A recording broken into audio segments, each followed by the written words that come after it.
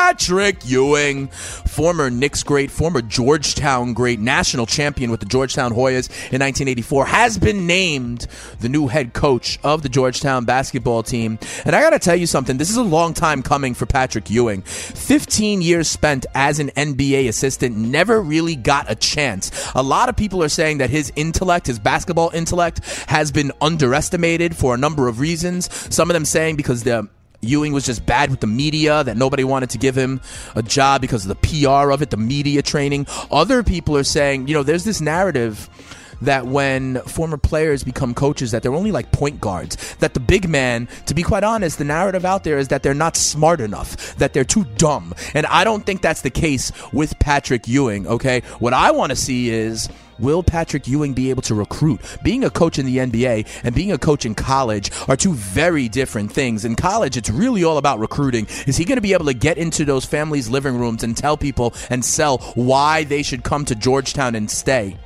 I don't know. On the con side of this, Ewing teaches a defensive and rebounding and tough kind of style that he had at Georgetown, that he had with the Knicks. That's not the way the game is going. The way it's going, the UCLA Golden State Warriors spread and shoot. But I do think Ewing will be able to recruit whoever the best big men are in the country. Who better to learn from if you are trying to get to the NBA as a big man than going to Georgetown, having the tutelage of Patrick Ewing.